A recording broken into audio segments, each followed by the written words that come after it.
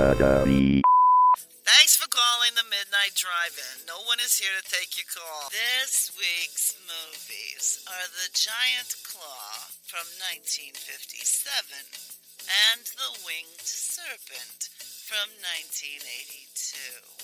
You've come a long way, baby.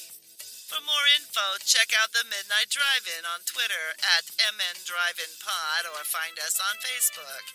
If you want to email us, send it to themidnightdrivein@gmail.com. Remember, no outside food or drink. Anyone caught performing sexual acts at the drive-in will immediately be taken to the office. Unspeakable things will be done to you. Thanks for calling.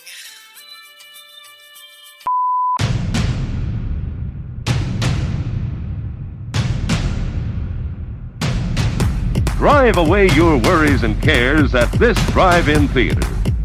That's why, to familiarize you with the movie rating symbols which will be used by this theater, we present the following guide for parents and young people. X, no one under 17 admitted. I've been up to the aquarium for a while. I love the aquarium up there. It's nice. I was talking to somebody at work about it today, and they were like, that aquarium kind of sucks. And I was like, really? I was like, I think it's one of the best aquariums I've ever seen in like my life. It's big. The shed's big. Mm-hmm. Yeah, I'd be like, you suck. And they'd be like, what? I mean, ever since they quit letting you shock dolphins with cattle prods to get them to do tricks, they're all bullshit. Don't bring that up. That just makes me sad. It is all awful. It's all awful. Mm-hmm, yeah. Solid rule of no sea mammals in captivity is probably good. Yeah. I think they still got beluga whales up there. Yeah, I'm not sure. I know they've actually passed some laws and stuff now where they're all getting phased out. Yeah. Yeah, Canada, I think, just passed a sweeping nationwide law that you just can't have whales in captivity anymore. And I think even SeaWorld has gotten rid of all theirs. Mm-hmm. Yeah, I wonder how SeaWorld's doing. Actually, you know what the crazy thing is? One of my brothers went not too long ago, and he said it's better. Really? Well, apparently they got rid of all those types of things, and they just poured all their money into rides and attractions and stuff. Wow. And that now it's just a sick-ass theme park with fish. Interesting. I've only ever been once, and it was a long time ago. But, yeah. Well, good for SeaWorld. Motherfuckers. Torturing a killer whale to death, basically.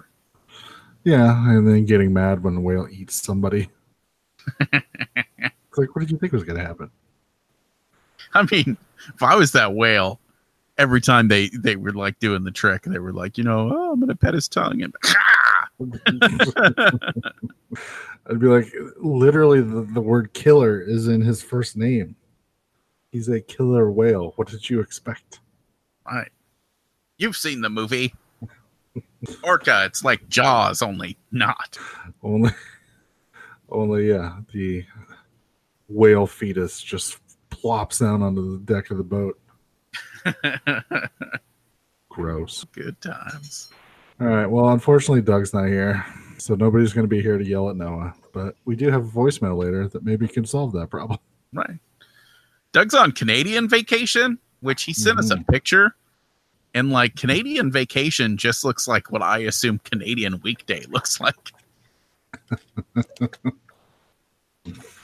Yeah, but there's not snow on the ground. Oh, that's true. I think we're in the warm month. Yeah, I always figured Canada was just like the Arctic. I figured John Carpenter's The Thing just took place in Canada. Right. Although that picture he sent, for some reason, I don't know if it's the filter he put on it, it does look like it's jacket weather for some reason. The best weather. No, I am a firm anti-cold person. I would rather it be scorching, death hot outside than even be slightly cold. Oh, no. No. You can always put a jacket on. You can only lose so many layers before you either get arrested or run out of layers. I don't know. See, but if you're cold, if you're hot, you can cool off real fast. But if you're cold, like even if you go somewhere warm, you're still cold for 2 hours trying to warm your body back up. I don't know. I just feel cold makes me miserable. I hate it. I hate it in every way. I'm a nice 70 degrees type. 70 degrees, perfectly happy. Speaking of sitting out in some chilly weather, they still haven't announced any movies for the old Midway. No, but they announced them last year at the flashback, at the convention, and that's coming up in 2 or 3 weeks. Are we still talking about trying to do the B&B thing? Oh, I don't know. Was that the thing we talked about? Nobody remembers anything. I don't remember shit, apparently. Me, you, and Tony Walsh, and for the drive. A couple other people. Yeah, we're talking about seeing if there's an Airbnb by there, so we didn't have to drive, watch movies, be dead tired, and drive back. I don't know. We'll have to look. Yeah. I think we should get a turkey fryer and just 25 pounds of chicken wings. Just go chicken wings crazy. Stash them in a foil lined cooler. Just show up to the drive-thru with an igloo cooler filled with chicken wings. Yeah, flashback is August 2nd through the 4th, so that'll be coming up here in a couple weeks. So I'm sure the Dusk Till Dawn Horror Night will be announced probably right after that. I need them to spread out the horror conventions I'd like to go to, because I feel like they all end up landing August, September, and October. Like all of them are right there. And I can't afford that shit. I can't be driving up and down to Chicago. Well, I think Days of the Dead does one in June-ish. That's true. I don't think I've never been to Days of the Dead. It's all right. Friend tried to get me to go to Walker Stalker one year, and then I looked at the prices of stuff, and I was like, "Fuck you, fuck everyone involved with that con. That's ridiculous." Yeah. Like it had shit like $200 autographs and stuff on there. I was like, I would not pay $200 for the fucking zombified remains of Jesus Christ to autograph something. Yeah, there was an Indianapolis Days of the Dead last weekend. And then the next one close to us is Chicago, which is the end of November. Ooh, end of November might be maybe. Okay. Depends on how much money I spend on vacation. I think it's the weekend before Thanksgiving. Yeah, weekend before Thanksgiving. I know Char likes the paranormal conventions, and there's a few good ones at that during the winter time. So isn't there one in Champaign? I think so. Yeah. We were supposed to do something for Drunken Zombie, and it was right towards the tail end of Drunken Zombie, so we just blew it off because we didn't have shit to promote. True that. All right. Well, what did we decide to watch this week?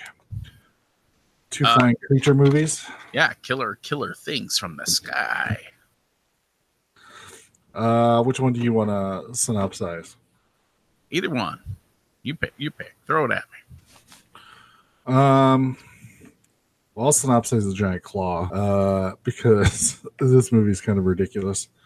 So, of course, 1950s. Some pilot who's not even really a pilot. It's an engineer. Yeah, he's like an electrical engineer. For some reason, is helping these scientists and this lady mathematician, which I'm sure was shocking for the 50s, do some tests on radar or some nonsense that really doesn't matter. And while he's flying, he sees something fly by, just calls it a UFO. And then throughout the movie, we find out it's a giant bird, turkey-looking weirdo puppet thing. Like, I know this is going to be ableist and slightly offensive, but it looks like a fucking turkey vulture with Down syndrome. That is the derpiest monster I've ever seen in a movie. Every time its face pops up, it's like... So everybody's confused because it does not show up on radar. So everybody thinks he's just like pulling a prank or some nonsense. And then, so they don't believe him, and they're kind of even pissed at him. Like, we're just going to send you home. Fuck you for your shenanigans. And he's like, I swear, I saw something. But then it slowly just starts attacking random shit all over the place. And so then, of course, they believe him. And he comes up with some weird scientific mumbo jumbo that they can shoot this bomb thing at it, and it will, I don't know, because apparently it produces like a sonic screech, which is what keeps missiles from hitting it, and also kind of what blocks it from radar. No, it's got a antimatter force field. That's what it is. For some reason. Yeah. They decide it's extraterrestrial. So it's from it's from outer space or some nonsense. Yep, giant space bird. So they decide to do this and then try to shoot it out of the sky. And it's the 1950s, so of course that's exactly what they end up doing. So what did we think of the giant claw? So that the movie's about an hour and 12 minutes, I think, is the runtime on it. Yeah, and that feels long. Mm-hmm. That's a short movie. And because of the way it's shot and the way the narration overlay kind of pops up throughout it, it plays like a shitty episode of The Twilight Zone, if that makes sense. Yeah. You know, this is Bob, an electrical engineer, flying around in a plane when everything changes. Yeah, the narration was horrible.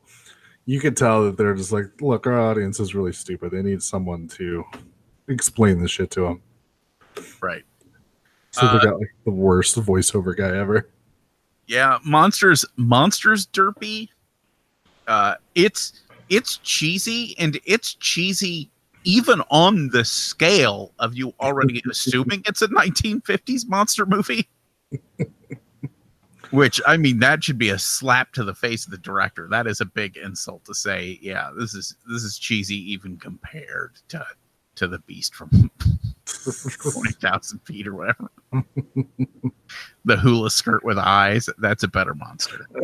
I was going to say, when they don't actually show the monster, it's not terrible. But anytime you get the full effect of the monster, it just comes off pretty horribly. Yeah, I thought the only scene that was effective whatsoever as far as a horror movie is the scene where they're flying in a group of people. I can't even remember what they're flying them in for, but it attacks the plane and they all jump out with parachutes and it starts picking off the guys parachuting down. I was like, okay, yeah, that's actually kind of like terrifying. Could you imagine like falling slowly and be like, well, I could just cut this and die, or I could wait and be swallowed by this giant derpy ass vulture. Derpy vulture. Oh my god, the derpiest vulture. But I mean, besides that, there aren't a lot of complaints. I mean, the acting is 1950s acting. Mm-hmm. The set pieces are 1950s set pieces. It's pretty standard. Mm-hmm. Including the unintentional sexual harassment. Jesus. Of when they're flying on the plane and the lady is sleeping and the guy's like, well, now is obviously a good time to just kiss her for no reason. I mean, there was more than one, too, because there's also the part where at the very beginning, they're talking about how he's basically they're like, God damn it, he's an engineer and he's acting like a hotshot pilot. You know what I mean? And she goes, oh, well, he could use a spanking. And all of a sudden you hear his voice over the intercom be like, ooh, baby, it's go time. I was like, you know what? That's actually a little racy for a 1950s joke.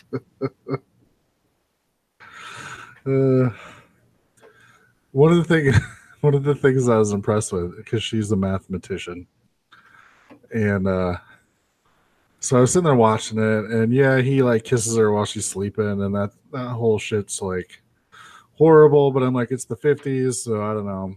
They thought that was a way to get them together or something stupid. I was like, but at least she's like a mathematician. She's like a professional, and they don't just have her getting like coffee and shit. And then towards the end of the film, when they're working on this bomb, the men are working on it, and she walks up and she's like, "Oh, coffee and sandwiches," and sets them all down. And I'm just like, "Oh, fuck." Ah, the 1950s. They were bad. Economy good, everything else bad. It's like, you're obviously the woman. Why don't you go get us some coffee and sandwiches? I was gonna say that scene, the rape kiss scene, it drags on a little while too. It just keeps going. Yeah, wakes her up by kissing her, and then they have a little conversation. Then he goes in again, and she sort of blocks him. But then, of course, she ends up falling for him. So, of course, they make out towards the end of the scene after getting yelled at by the other passengers. Like, can you guys shut the fuck up while we sleep? Jesus. Oh, God. Now they're fucking. They're fucking in the plane. Gross. You know what else always upsets me watching old movies? See how big and comfortable those seats are? Oh. It's like, you pieces of shit. It's like a giant lazy boy recliner on a plane. Right. Everybody's got a full-sized armrest. It's like, no. They ripped all that shit out. They're like, we can fit 5 chairs here. That's 5 more plane tickets we can sell. Ugh. Maybe people didn't want to fly that much back then, so they're just like, yeah, fuck it. Giant seats. I don't know what the deal is. I think they just invented better engines. And they were like, oh, these engines can handle more weight. And they were like, well, then screw it. Stick it in 35 more seats. How tall is the average person? 4'2"? Design it. Design it for Keebler elves. Everyone else will just have to make it work. Yeah, me and Amanda flew Allegiant last year to go to Vegas. And we're like, oh, it's like a 3-hour flight. It's not that bad. Yeah, those seats were like the smallest seats I've ever seen. And then they're not made for tall people, so our knees were just like jammed into the seat in front of us the whole time. I'll tell you what, though. Allegiant's the cheapest ass airplane tickets you can get. Yeah, I know. You don't get cheaper than that. Yeah, and that's very obvious. It was fucking terrible. To the point that we were even just like, next time let's pay a little bit more money and go to a different airline, because Jesus Christ. I'll tell you what the problem is, though. It's not like you're going to pay a little bit more. Just upgrading to the next thing, which is like flying Delta and flying Delta shit. Mm-hmm. It's like 5 times as much. Yeah. Yeah. Flying blows. That it does. Unless you're super rich, and then apparently you get to fly in the first class area where everything's all nice. But I just drove 9 hours from Tennessee last couple weeks ago. That wasn't very much fun either, so I don't know. I don't mind driving long distances, but like driving through Tennessee, did you guys have to drive through like the Ozarks and stuff? No. I was going to say, once you're driving through the mountains and stuff where they have those the roads that have like a 30% grade and stuff on them, I feel like you're going to die every second. Every second you're like, at any moment my car's going to break free of this road and I'm going to go careening down a mountain and die. Jesus. No, it's pretty smooth driving. It's fucking long, so I don't know. Maybe we should fly. Maybe we'll run into some derpy vultures. I like it scratch. Ah!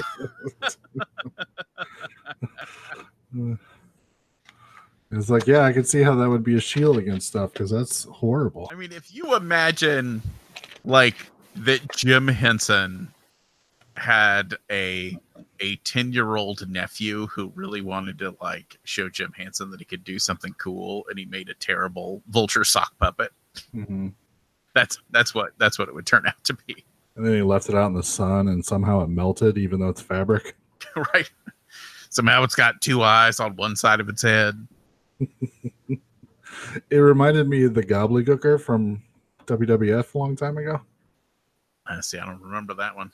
Oh, It's when there was a giant egg and nobody knew what it was for. And then at Survivor Series, it hatched, and it's noted as one of the worst wrestling angles ever. So a wrestler came out of the egg, I'm assuming. Yeah, but I mean, it was dressed up as a weird turkey bird thing that didn't really do anything. Yeah. That is so bad I blocked it out. I don't recall that ever happening. Oh yeah, Mean Gene was standing outside the egg, like, "Oh, it's hatching! It's hatching! What's gonna be inside?" And it's like, "Oh, here you go. I just sending you a picture right now." So I don't even know if it actually wrestled or anything. It just appeared. What the hell? Yeah. You know what the funny thing is? You're saying Mean Gene, so I'm assuming it was in the 80s. Yeah. I'd almost assume if it was the 90s, I'd almost be like, it's Mick Foley. Mick Foley's in that turkey costume. Yeah, no. It was, yeah. And for some reason, here's a picture of the gobbledygooker posing with Donald Trump and Melania. That's obviously been photoshopped. And it just says, it's from Kayfabe News, of course. It says Trump pardons Gooker. I love kayfabe. So overall, I guess, how do we feel about this movie? Thumbs down. Oh. Yeah.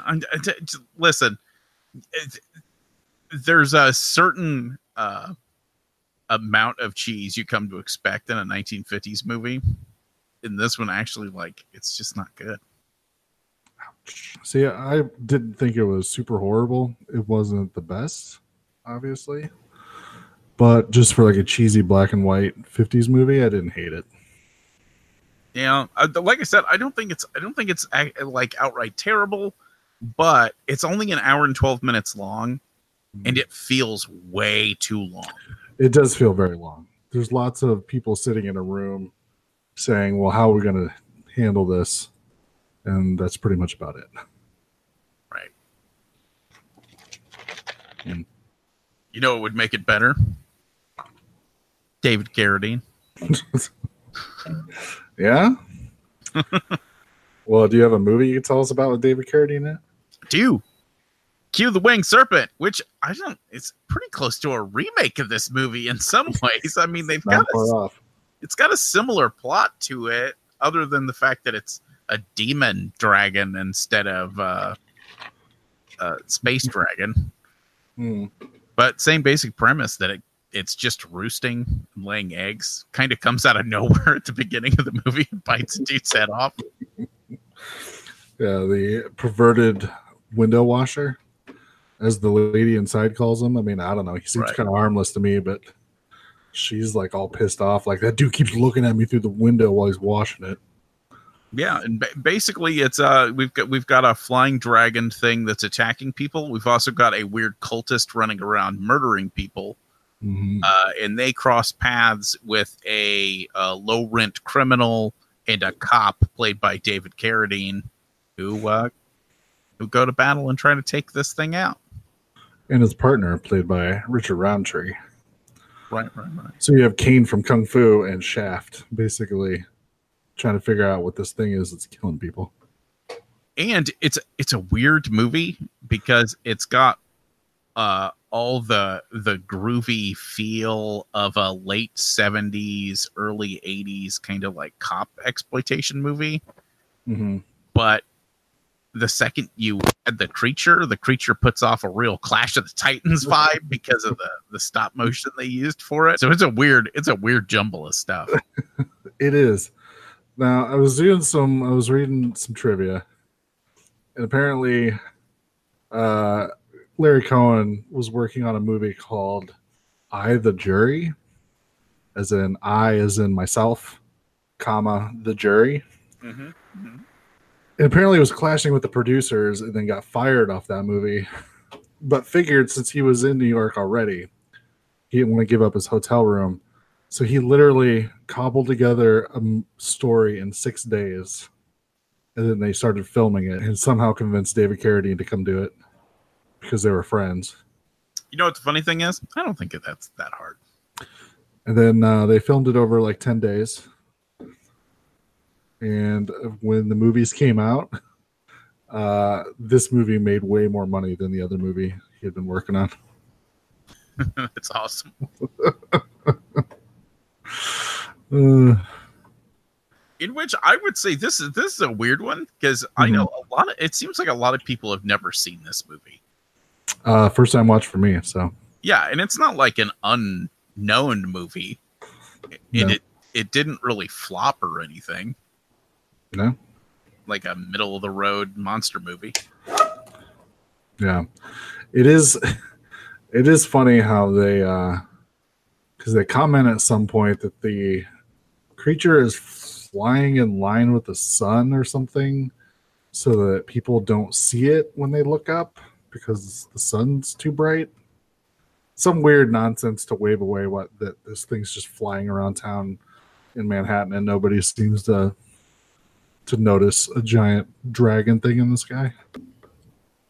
Yeah, that is a pretty hard sell that people are seeing this thing.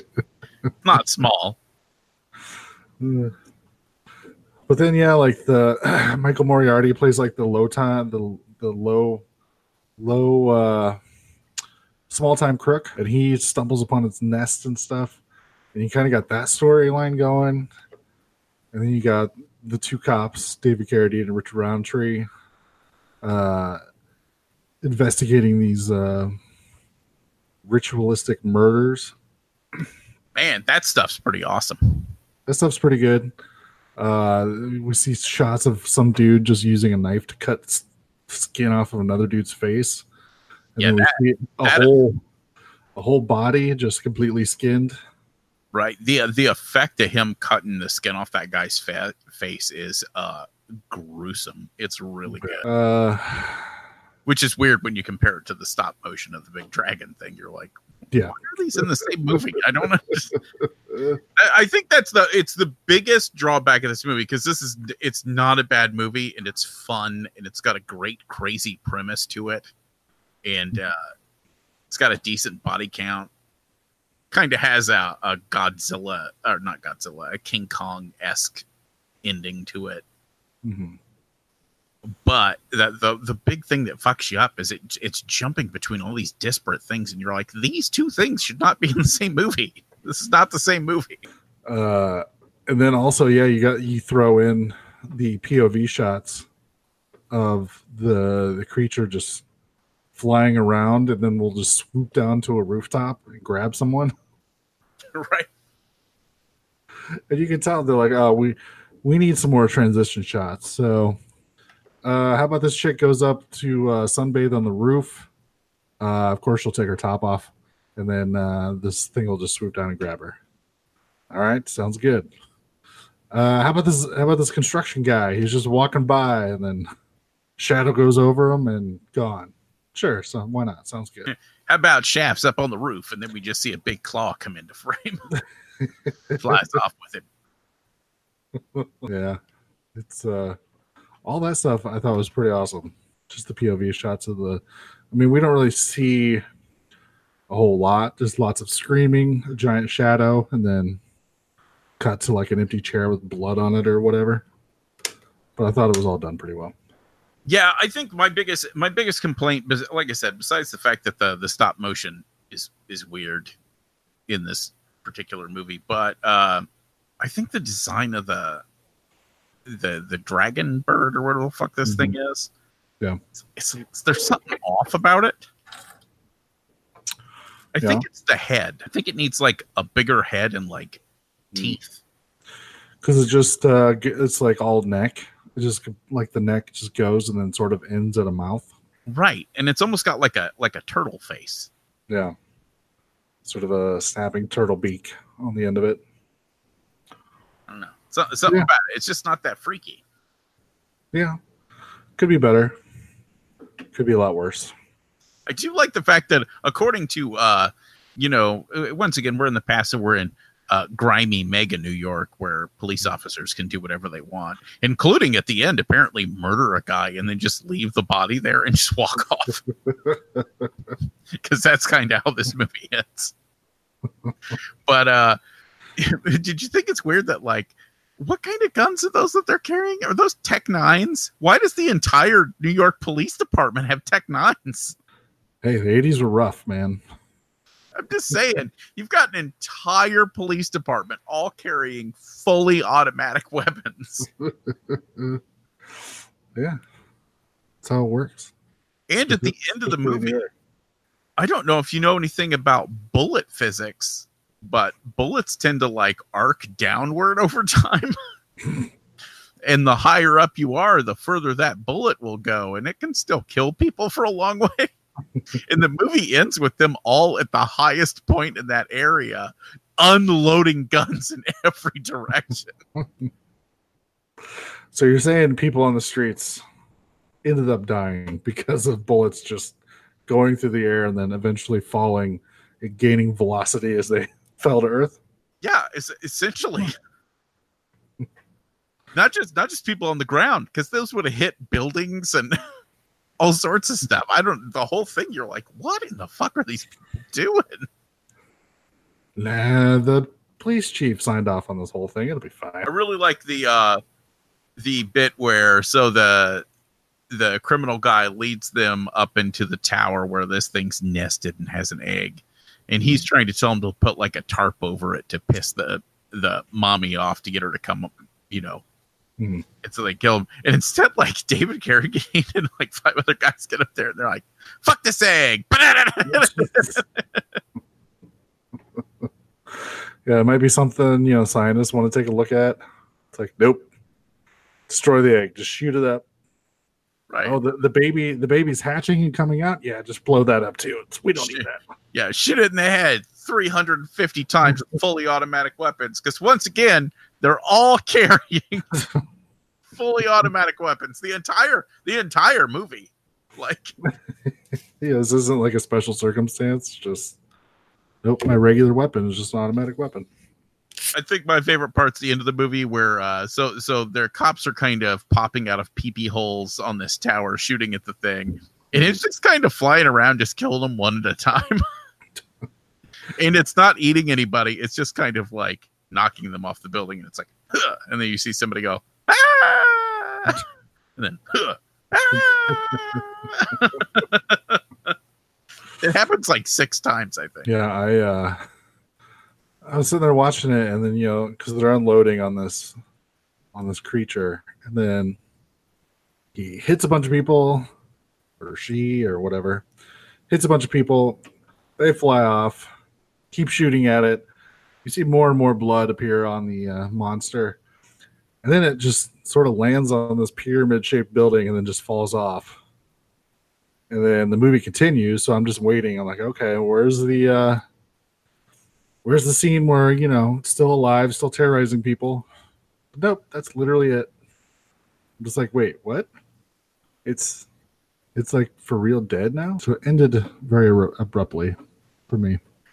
I like the fact that, like, so the criminal, basically what happens is after the death of the serpent, he's in his apartment and the crazy cult guy comes in and is trying to threaten him before he murders him. And his big moment of growth in the movie is that he learns to just go, no, fuck you. Yeah, because he can't kill him until he says the prayer. And he's like, I'm not saying your damn prayer. He's like, fuck you. You can stab me in the neck right now, but I ain't doing it. Fuck you. Which we should mention, the reason this thing has come back to life is because this guy has started making sacrifices to it, or some mumbo jumbo to yeah, something like explain that. it. Yeah, it's never very well dug into. And then, but the best part is, so he's threatening him. David Carradine's cop character shows up. No explanation of how we knew where the fuck they were. He said they were checking all the Fleabag hotels in town. I suppose. Comes through the door, shoots the guy, proceeds to have one of those weird 1980s things where one bullet kills everybody except for that guy who requires many, many bullets for some reason. And they think he's dead and he keeps getting up. Right. So David Carradine shoots this guy about 30 times, goes out in the hallway, and he's like, all right, you can just leave the scene of this crime that just happened. And then switches the do not disturb sign so that the body will be found and just leaves. He's a cop. He could have just called the station and been like, oh, yeah, he had a knife to him and I shot him. And instead, I think he just committed murder. Just murdered that guy. He had it coming. Yeah, it is weird because it was totally like a good shooting. Like he could have just called it in and like told them like, oh yeah, like you said, he had a knife at the guy. So this was self-defense. Nah. No. Shut the door, switch the thing from do not disturb to please clean my room early, and then go home, and I'm sure it'll be fine. So it was a first-time watch for you. What's the verdict? Yeah. Could have used more grimy New York because that's what I was really excited about. But I mean, the fact that New York is grimy, I don't know if that really lent to the story, I guess, but I just didn't see enough of it. So could have improved that. The sketchy stop motion we had talked about could have been. I was going to say, one of the most surprising things for being grimy New York, almost every scene takes place during the daytime. Yeah. I mean, how often do you see that in movies from this period? Not very often. Yeah. So it wasn't bad. I don't feel it was great. Could have been better. I actually enjoyed The Giant Claw more than I did this movie. Really? Yeah. See, I find that hard to believe. This one's got such good, a few good, really bloody, gory bits that you're like, yeah. Yeah, some of the stuff was pretty good. Like I said, I feel like the monster attacking people on the rooftops was good. I enjoyed that. But I don't know. The rest of it didn't do anything for me. Yeah, I think the occult stuff's good, and the attacks from the winged creature are good. I think the problem is all the filler shit that they put in between. Yeah. Yep. But I don't know, like, it's not like this is a slow movie, so I don't know how much you could take out, but I don't know. Yeah, I don't know if it's a matter of taking stuff out. It's just, obviously it's a super low budget movie, so filming people talking is the easiest thing to get on film to fill out your hour and a half runtime. True. So I don't know. Well, and you've got another Larry Cohen film under the belt. Mm-hmm. Although Larry Cohen said that he feels the Godzilla remake of the 90s took a lot from this movie because he says the endings are very similar, and even confronted the filmmakers, Roland Emmerich and whatever that other dude, Dean Devlin, the one who produces all those movies with him. Right. He said he confronted them and they just took off running from him. He said he didn't care. He wasn't going to sue him or nothing, but he just wanted to talk to him about it. And apparently they did not want to talk to him about it. Huh. Because, of course, the big twist at the end after they killed the monster is there was a separate nest somewhere else that has another egg in it. And we never got a sequel. Right. I'm trying to think. I'm pretty close to closing out Cohen, I think. I think I've seen almost all of his movies. What am I missing? I don't know. I haven't seen very much, so like I haven't seen Special Effects yet, and I don't think I've ever seen Deadly Illusion. Yeah, I need to sit down and watch the King Cohen documentary that's on Shudder. Thanks for calling the Midnight Drive-In. No one is here to take your call. For more info, check out the Midnight Drive-In on Twitter at MNDriveInPod or find us on Facebook. If you want to email us, send it to themidnightdrivein@gmail.com. Remember, no outside food and drink. Anyone caught performing sexual acts at the drive-in will immediately be taken to the office. Unspeakable things will be done to you. Thanks for calling. Hey guys, this is Eric in Ann Arbor. I decided to take Brian's advice and try and get a Gmail account for feedback specifically for your show, so I tried to grab the email address Eric's separate email for sending feedback to the Midnight Drive-In podcast because fuck Google at gmail.com. And apparently that's too long. So not only are they persecuting me for using a different email service, but they're trampling my First Amendment rights for free speech for not allowing me to have the email address that truly reflects how I feel. So I'm trying a slightly truncated version of that. We'll see if it works. It gets past their bullshit spam filter so you can actually see my emails in your inbox. So, I wanted to say that in regards to Noah's comments about Child's Play, I too had quite the emotional roller coaster involving the actor that was not Jack Black, but looked like Jack Black, and you thought he was Jack Black, then you realized he wasn't Jack Black, and it was all very upsetting. So I'm right there with you, buddy. However, now that we've bonded over that, I got to call you out on some bullshit you put forth in this last episode. You were talking about tubes and how the tubes in a guitar amplifier have enough power in them to kill you, and how even if they've been sitting around forever, they will still kill you if you touch them. That is 100% absolutely completely not true in any way, shape, or form. I can state this confidently because I own a tube amp for my guitar and just changed the tubes a couple months ago. So there's 8 tubes in the amp. I pulled out the old ones and put in the new ones. That's a total of 16 of those things that I touched, and I did not die. So, I mean, you can, if you touch them while the amp is on, you can burn the shit out of yourself for sure. If you choose to touch something that's glowing like a toaster element, you're kind of getting what you deserve.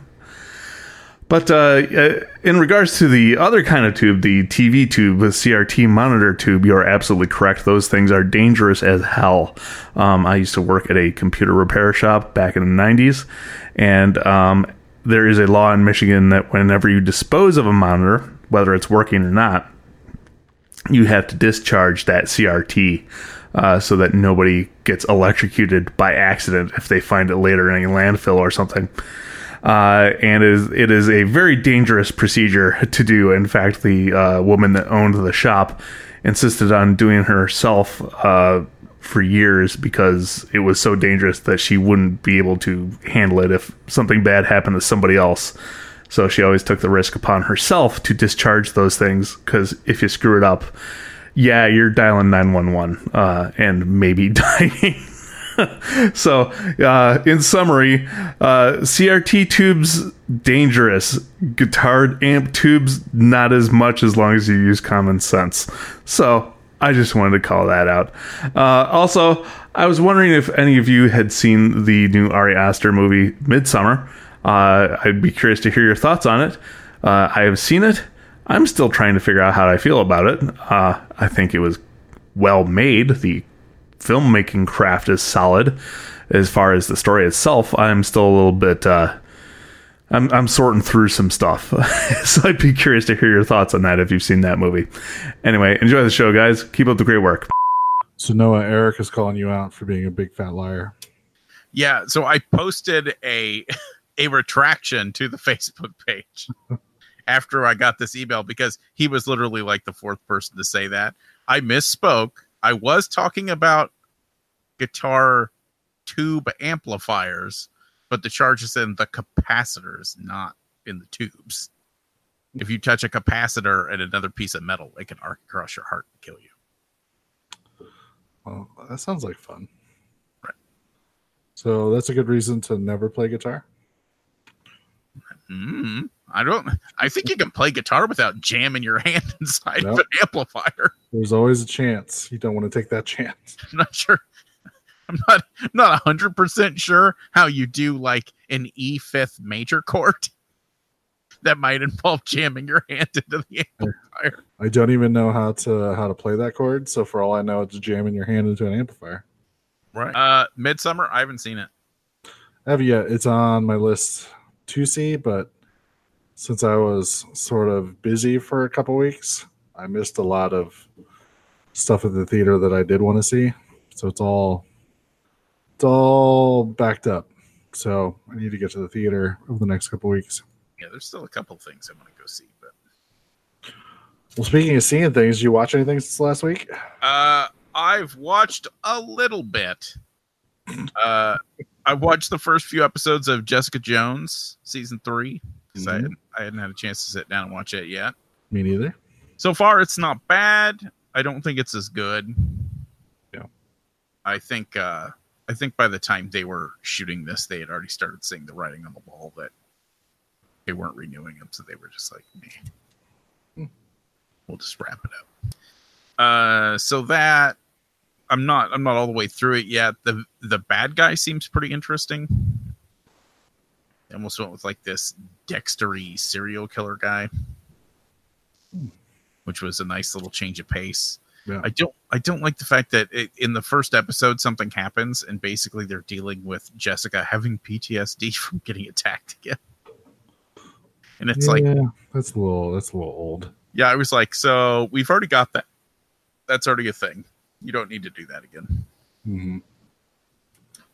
And then I watched Wine Country. Okay. It's the I know what it is. Yeah, Netflix comedy movie. Mm-hmm. Normally not my type of movie, but it had a whole lot of funny people in it.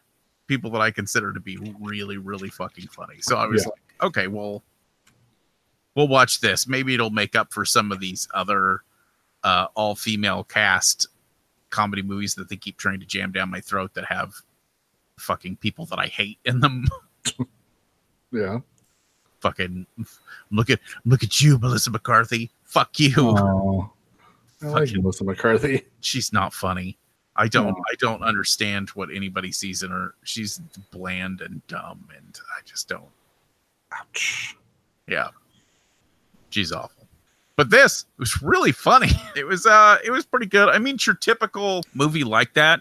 It's a bunch of people who were friends whenever they were younger getting together and staying at like an Airbnb for a weekend to celebrate one of their 50th birthday. Mm-hmm. And of course it's them, unloading all their shit on each other and all the resentments and all that kind of stuff that comes with that kind of trip. Oh, those fun trips. Right. But all in all, it's funny. It gets a little wonky whenever they're trying to do the serious bit in the middle. But besides that, it's pretty hilarious. It's in my list, but I'm not like jumping at the bit to watch it. Yeah, it's funny. I would say it's one of those ones, if you're just looking for something funny to like sit down and chill and watch, it's pretty good. There's our on-running joke about there's a guy in the house that's making everyone paella, and it takes him like 2 days to make the paella for some reason.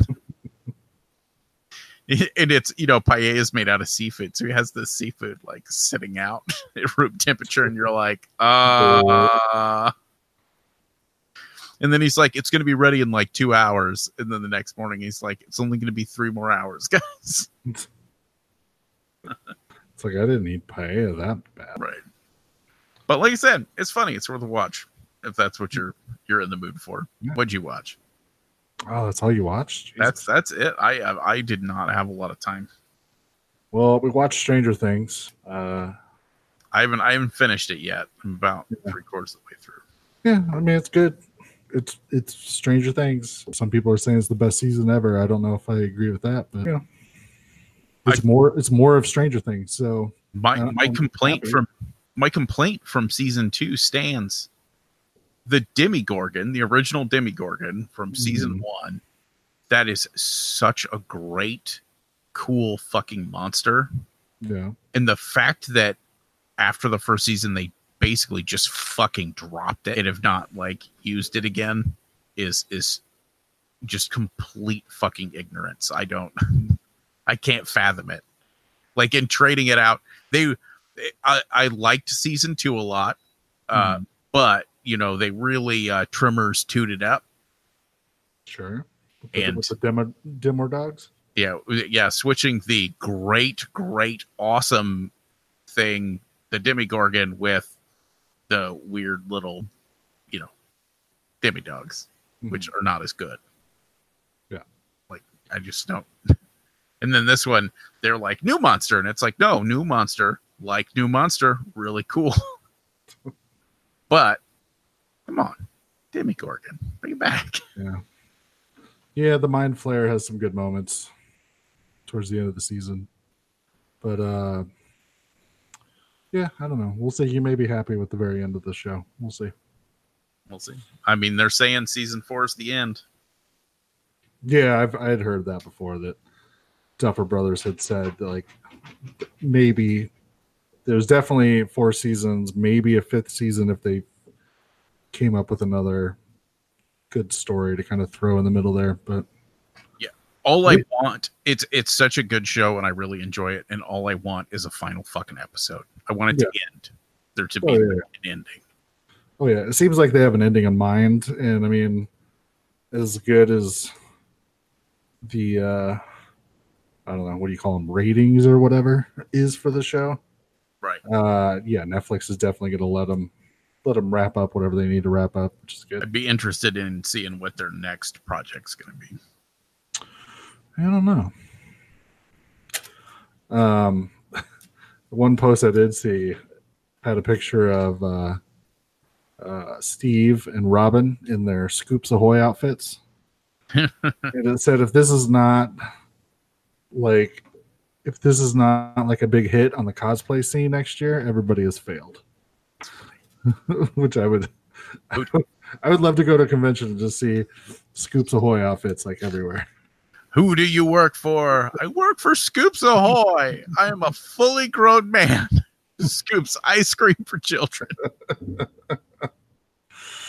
Gotta say, Steve maybe has the biggest turnaround ever. Hate him, complete dick in season 1. A badass babysitter by the end of season 2. And I was like, oh, we're gonna spend like the entire season of him at Scoops Ahoy? That's kind of dumb. By the end, love the fact that we spent all of our time with him at Scoops Ahoy. So right. I thought they killed Billy at the end of that one of the early episodes. So I was like, what the fuck? Was not expecting that. Yeah. So season 3, big fan. Can't wait to see what season 4 brings. Ends in a very interesting way that I'm curious to see how they resolve it next season. So I watched Batman versus Teenage Mutant Ninja Turtles. Nice. Which I thought was fantastic. I feel like this is just one of those things for people our age that grew up watching, the cartoons and having all the toys or whatever. And it's like, yeah, I'm playing with my toys and Batman is fighting the Ninja Turtles. Like, that's just how shit works. And now we actually get to see like a movie where that actually happens. It's a weird mix, seeing how they were originally supposed to be Marvel characters. Yeah. Yeah, but I mean, we get to see a full-on martial arts fight between Batman and Shredder, which is pretty awesome. And Shredder kind of beats the shit out of Batman at first, to the point that Batman's coughing up blood. So it's just like, oh fuck, like this is pretty fantastic.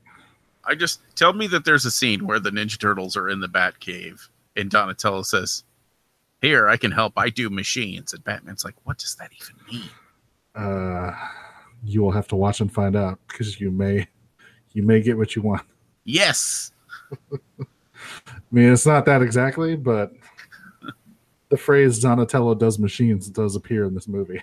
That's awesome. Yeah, I mean, it's fantastic. It's Ra's al Ghul and Shredder team up to they're basically going to drop mutagen on the entirety of Gotham City. So, of course, the League of Shadows, or the League of Assassins, or whatever the fuck it's actually called. Because in the Arrowverse, it's like something else, and it's completely messed up. No, it was in the Batman movies where it was called League of Shadows. That's what it was. It then permanently fucked it up, so now I couldn't remember which one was the right one, which one was the bad one. But yeah, the League of Assassins and the Foot Clan like teaming up. It's like, well, that's perfect, and I wouldn't have thought of that. So just shit tons of ninjas everywhere, led by Ra's al Ghul and Shredder. Did they go with real ninjas or robot ninjas? Real ninjas. And real ninjas, and some of them are killed on screen. So they do not hold back violence in this movie. Going with the old school turtles. Yeah. I was kind of surprised. I was like, holy shit. Like, man, they're just going all out. But yeah, highly enjoyable. I thought it was fantastic.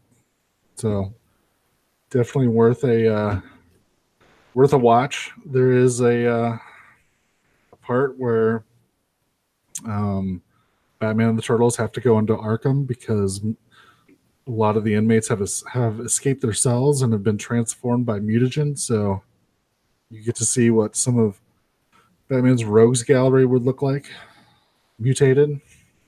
And of course, they all have to fight him. It's pretty fantastic. Do they do a hyena reference? Because that would be really cool. Sort of, for one specific character. It'd be Joker. If they were doing a hyena reference. No, it's not Joker, but do they do it with Harley? Because that'd be weird. Maybe. Nice. I mean, she's definitely a canine of some sort. They don't specifically say like a hyena. I'm like, they should have went full hyena in my opinion, but I don't know how I think they could get in trouble because I don't know how the rights for Amalgam work. Yeah. So, but yeah, I didn't read the comic series it's based off of, but I was definitely very happy with this. So definitely worth a watch. And then the last thing I watched, me and Amanda went to the theater. We saw Annabelle Comes Home. I'm a big fan of the Conjuring universe movies, but the first Annabelle I thought was pretty terrible. And then somehow it was redeemed with the second Annabelle movie, which was the prequel. So I was curious to see how this one would go. And it's almost like Conjuring 2.5 because the whole thing takes place in the Warrens' home after Annabelle's already been placed in her cabinet or whatever. And so essentially the Warrens go out of town. They have a babysitter stay overnight with her daughter. And of course her dumb friend comes over and fucks everything up by accidentally letting Annabelle out of the case. And that causes pretty much like complete chaos in their house. Sort of. They mentioned that the doll is like a beacon for spirits. So, which is why it had to be locked up anyway. So pretty much it activates like everything that's in the Warrens museum or whatever the fuck you want to call it, where all the shit's locked up. So shit just goes crazy in the house. I enjoyed it. You kind of get like a lot of different spirits because, you know, like the Conjuring movies usually focus on one specific thing for each movie. And in this, you get like a ton of them since they're dealing with all the artifacts in the locked room. So I enjoyed it.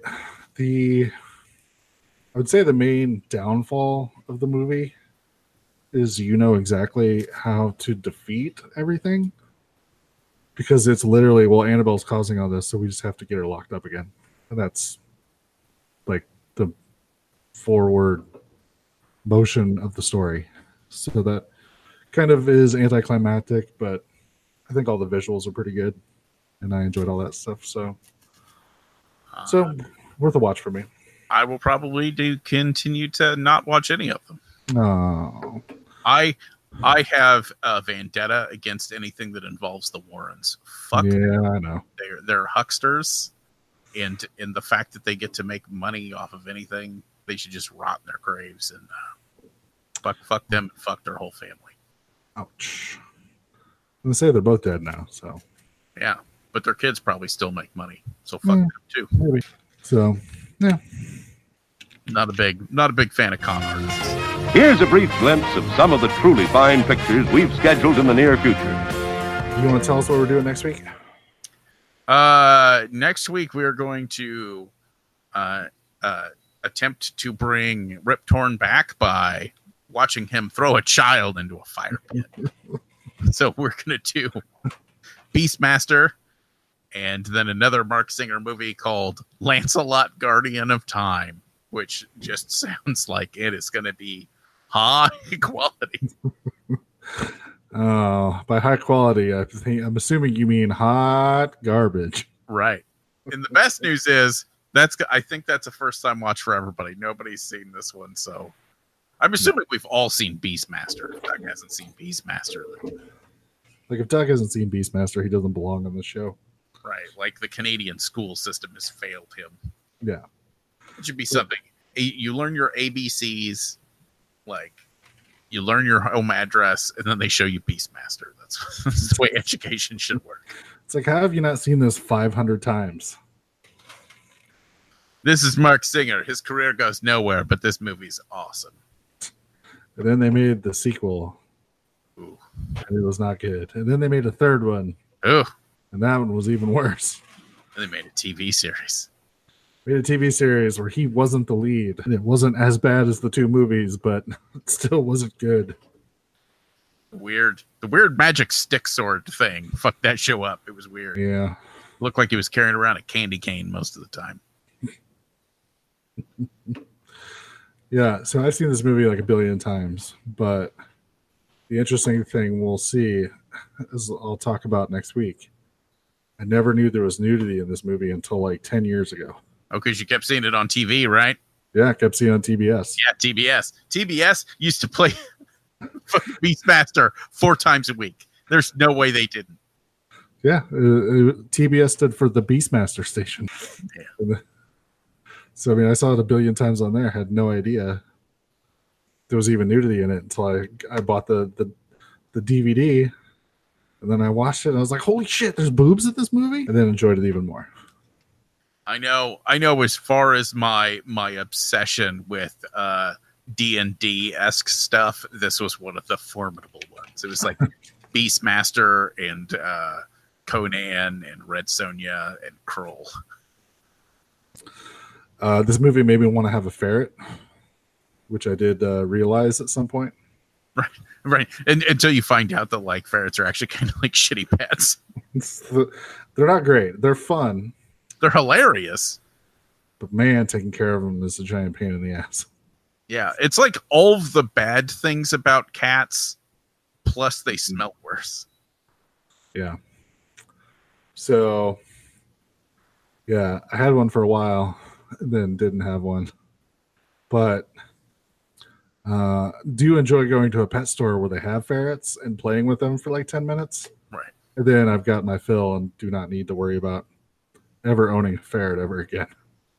I just like watching them do the crazy sideways jump thing that they do when they're excited. They're like, oh, that's always great. Yeah, they're like wobbly.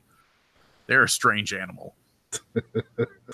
But I did name my first ferret Kodo in honor of the one of the ferrets from the movie. Nice. Yeah, but yeah, they're a pain to take care of. You gotta bathe them at least every week. They just like to back up and poop in corners. Yeah, not fun. Not nearly as fun. You think, oh, I'm gonna have a ferret and I can lower it into wells or something and they'll steal keys, and no, it's not nearly as fun. Well, the good news is it's true that they will steal your keys. they just won't bring them to you. They'll go stash them somewhere and you will never find them. No, I found the TV remote once. We figured out where the place where he liked to stash stuff was. And so I'm like, I can't find the TV remote. Sure enough, looked in the place where he stashed his stuff, and there it was with like 4 other things I didn't even realize were missing. Right. I was like, you son of a bitch. One of my friends in high school had a pet ferret, and his pet ferret stole his dad's $500 gold watch.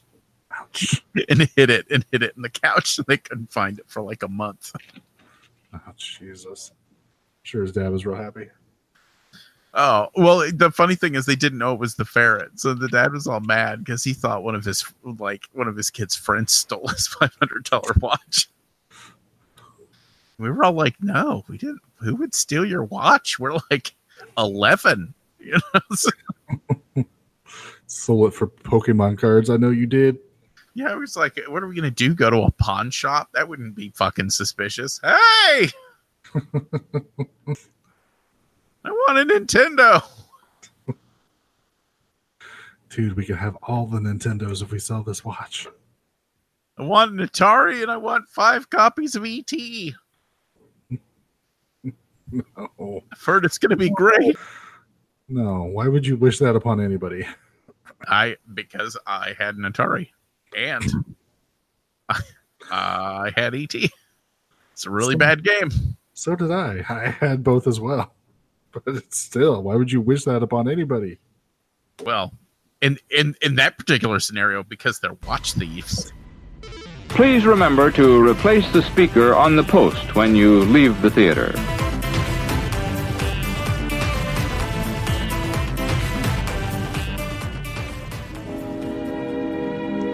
And now, folks, it's time to say goodnight. We sincerely appreciate your patronage and hope we've succeeded in bringing you an enjoyable evening of entertainment. Please drive home carefully and come back again soon. Good night.